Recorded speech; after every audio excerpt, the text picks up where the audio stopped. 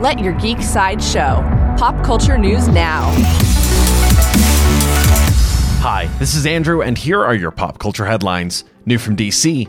Entertainment Weekly shared a first look at Harvey Guillen in DC Comics and WB Discovery's Blue Beetle.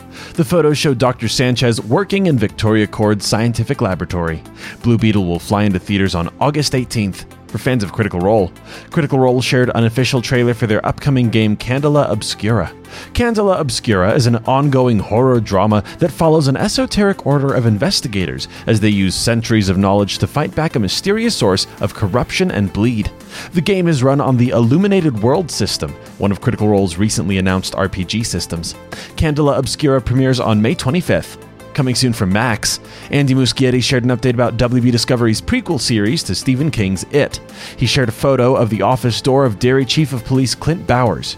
Welcome to Derry has no release date at this time. New from Tim Burton.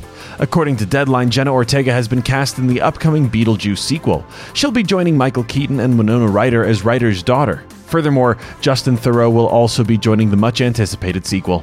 Beetlejuice 2 will premiere in theaters on September 6th, 2024.